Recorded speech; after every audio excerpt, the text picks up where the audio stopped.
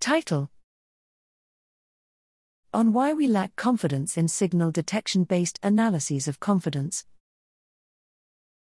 Abstract: Signal detection theory, SDT, is one of the most popular frameworks for analyzing data from studies of human behavior, including investigations of confidence.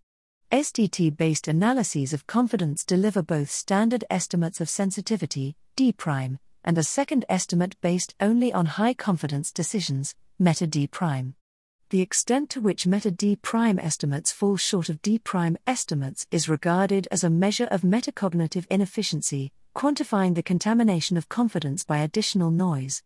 These analyses rely on a key but questionable assumption that repeated exposures to an input will evoke a normally shaped distribution of perceptual experiences, the normality assumption.